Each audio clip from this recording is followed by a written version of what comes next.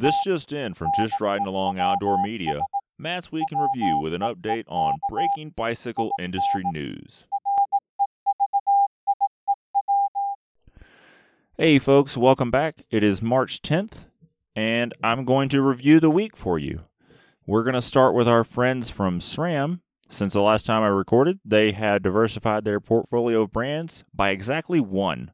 They are now the owners of Veloccio, an ultra high-end cycling clothing company that is super high-end and easy to repair. They are very interesting as they offer a repair program much like Patagonia does, and given the pricing of their kits, thinking about having repair as an option for when life happens, you know that garment just needs a trip back to the motherland, not a trip to the landfill.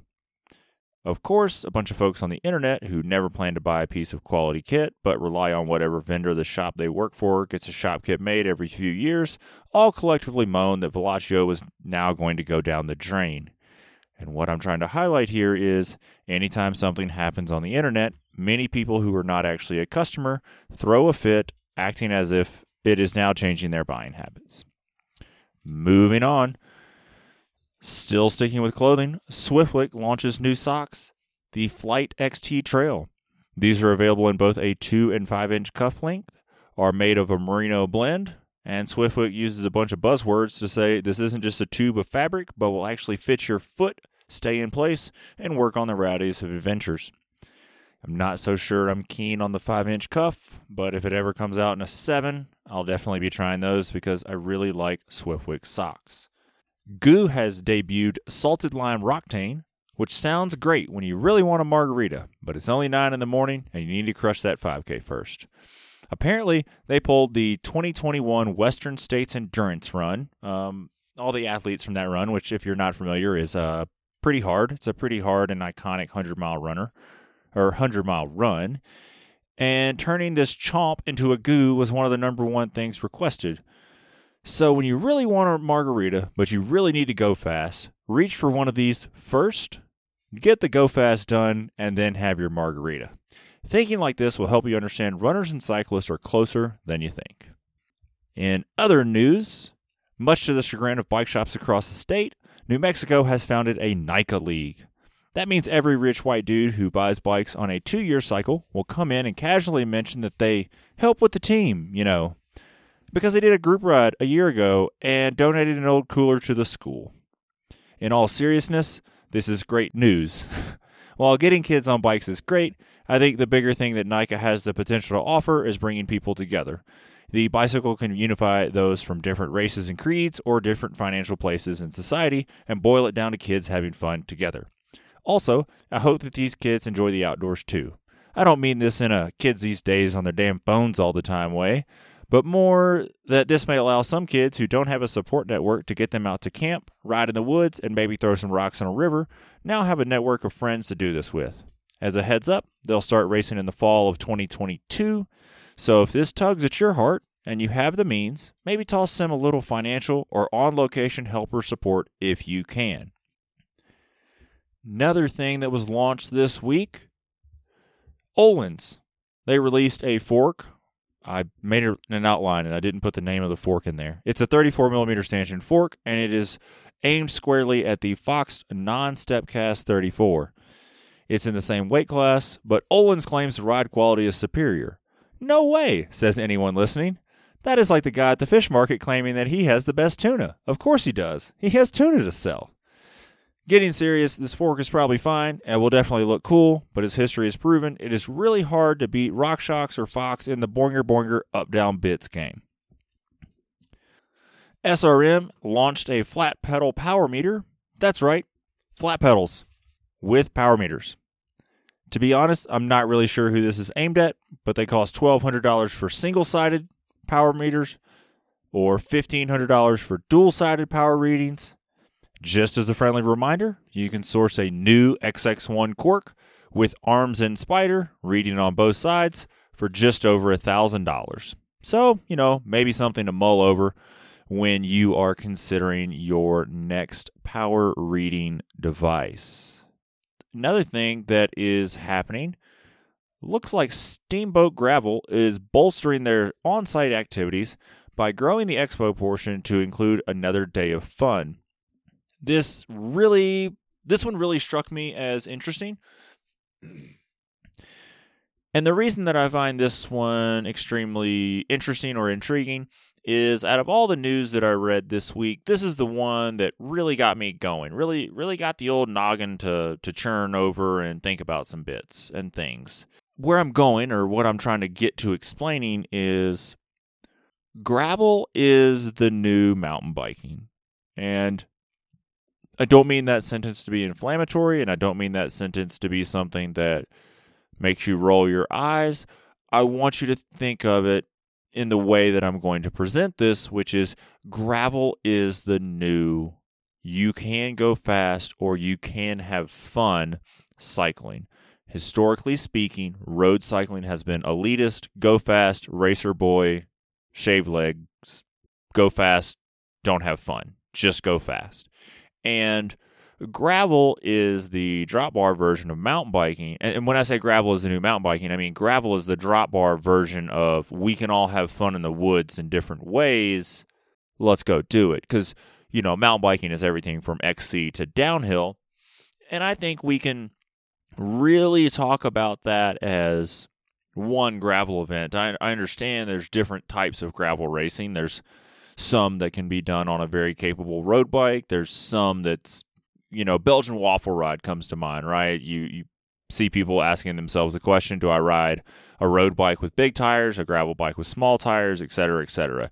To me, Belgian waffle ride is the, let's call it, cross-country racing of gravel racing.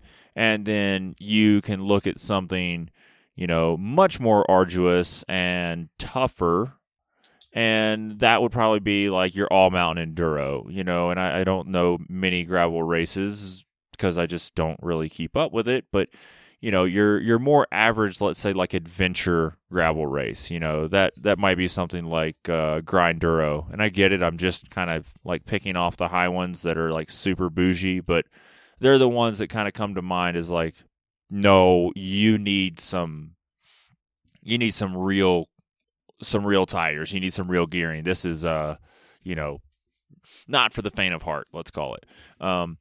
And I would see that as like your everyday trail riding or enduro racing. It's just the hard stuff.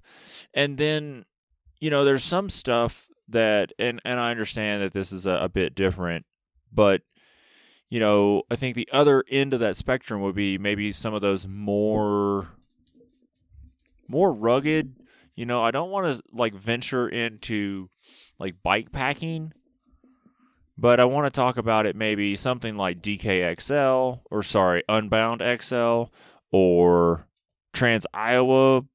I don't know, it has a new name now. Both of those races had name changes, but something like that I think could be like downhill. And I don't want someone to roll their eyes and be like, downhill shreds, and those are just people pedaling hard for a long time. No, I mean like it's ultra specialized, right? You really mull over your equipment choices, and things come down to on the day, how's the conditions, how's this, really getting nitpicky about what you're going to do and how you're going to do it, and scrutinizing your gear, because in downhill every second counts, but in an event that long, all those uncertainties or all those little mishaps can add up to catastrophe. And I know that's an odd way to put it, but again, I see gravel becoming more like mountain in the sense of it's all encompassing, and it's okay to do it to go fast, or it's okay to do it to just have fun.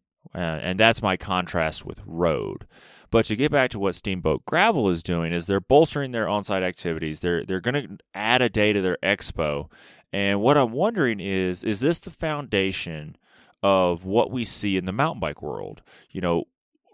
The current mountain bike world, you have festivals across the country, and there's demos, and there's all these fun things, and there's group rides, and there's yoga. I went to Sedona Mountain Bike Festival. There was a gajillion people there, and all these vendors, and there was, again, yoga and live music, and there was a beer garden, and there was bike demos, and there was all this stuff.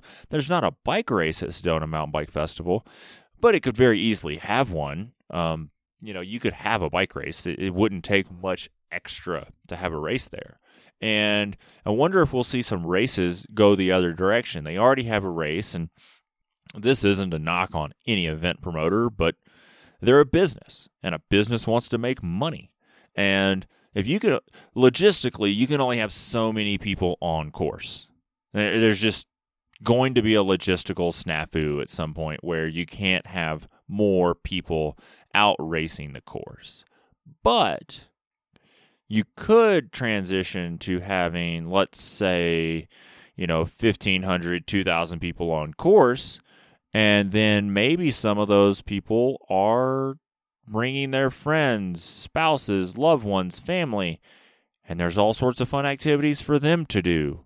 And because it's not so much of a just, I'm going to have to go back and sit in a hotel and then drive to mile 100 at the only aid station support's allowed to come to, and then go back and wait for you at the finish line. Maybe it's more, well, there's a fun ride that I can do, or there's a yoga class in the morning, and then there's a group ride in the afternoon. And, there could just be a number of things that come together. And again, I'm not knocking an event promoter, but they want to make money.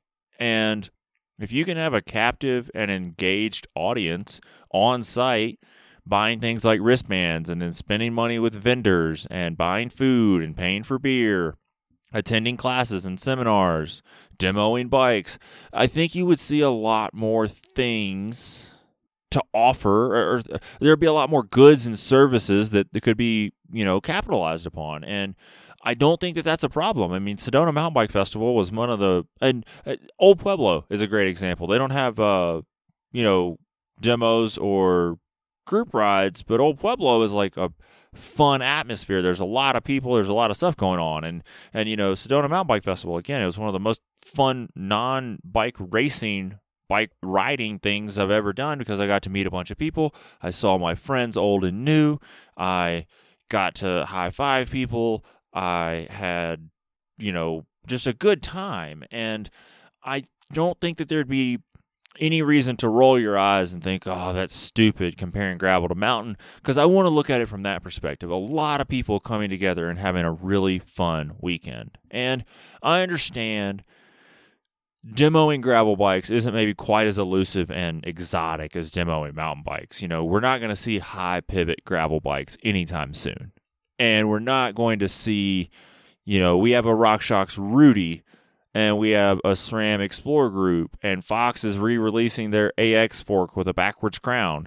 And there's all these cool things coming out that's very gravel specific, but we don't really have, let's say, there's the Niner MCR, and we're going to ignore that bike, but we don't have full suspension bikes where we need to feel the kinematics, or we don't have, let's say, different, there are different categories of bikes, but I think that in gravel it's pretty easy, right? You're like, oh, well, I need a super racy fit, so I need a super racy bike. I am a little bit more adventurous. I need a more upright fit. I need an upright bike, right? It's not like, oh, I need I want to compare this 130 bike to that 130 bike. That's a very mountain bike thing. In the gravel world, it would be pretty tough to have those, same style demo experiences. But if you're a mountain biker that doesn't own a gravel bike, or you're a road biker that doesn't own a gravel bike, you could come to this event and experience those bikes for the first time. And depending on what you're currently riding, if you're a mountain biker and your road bike is from 2009, a new gravel bike is going to be better on the road, more comfortable, better in every way you can imagine. And if you don't get that chance to throw a leg over one, then you just don't know, right? So I do think that that's something that will be coming, and I don't have a crystal ball. I can't say it's 2 years. I can't say it's 5 years. I can't say it's 10 years. I think it's going to be less than 10, and I think in 5 there will be more than one of these types of events across the country. And I don't know.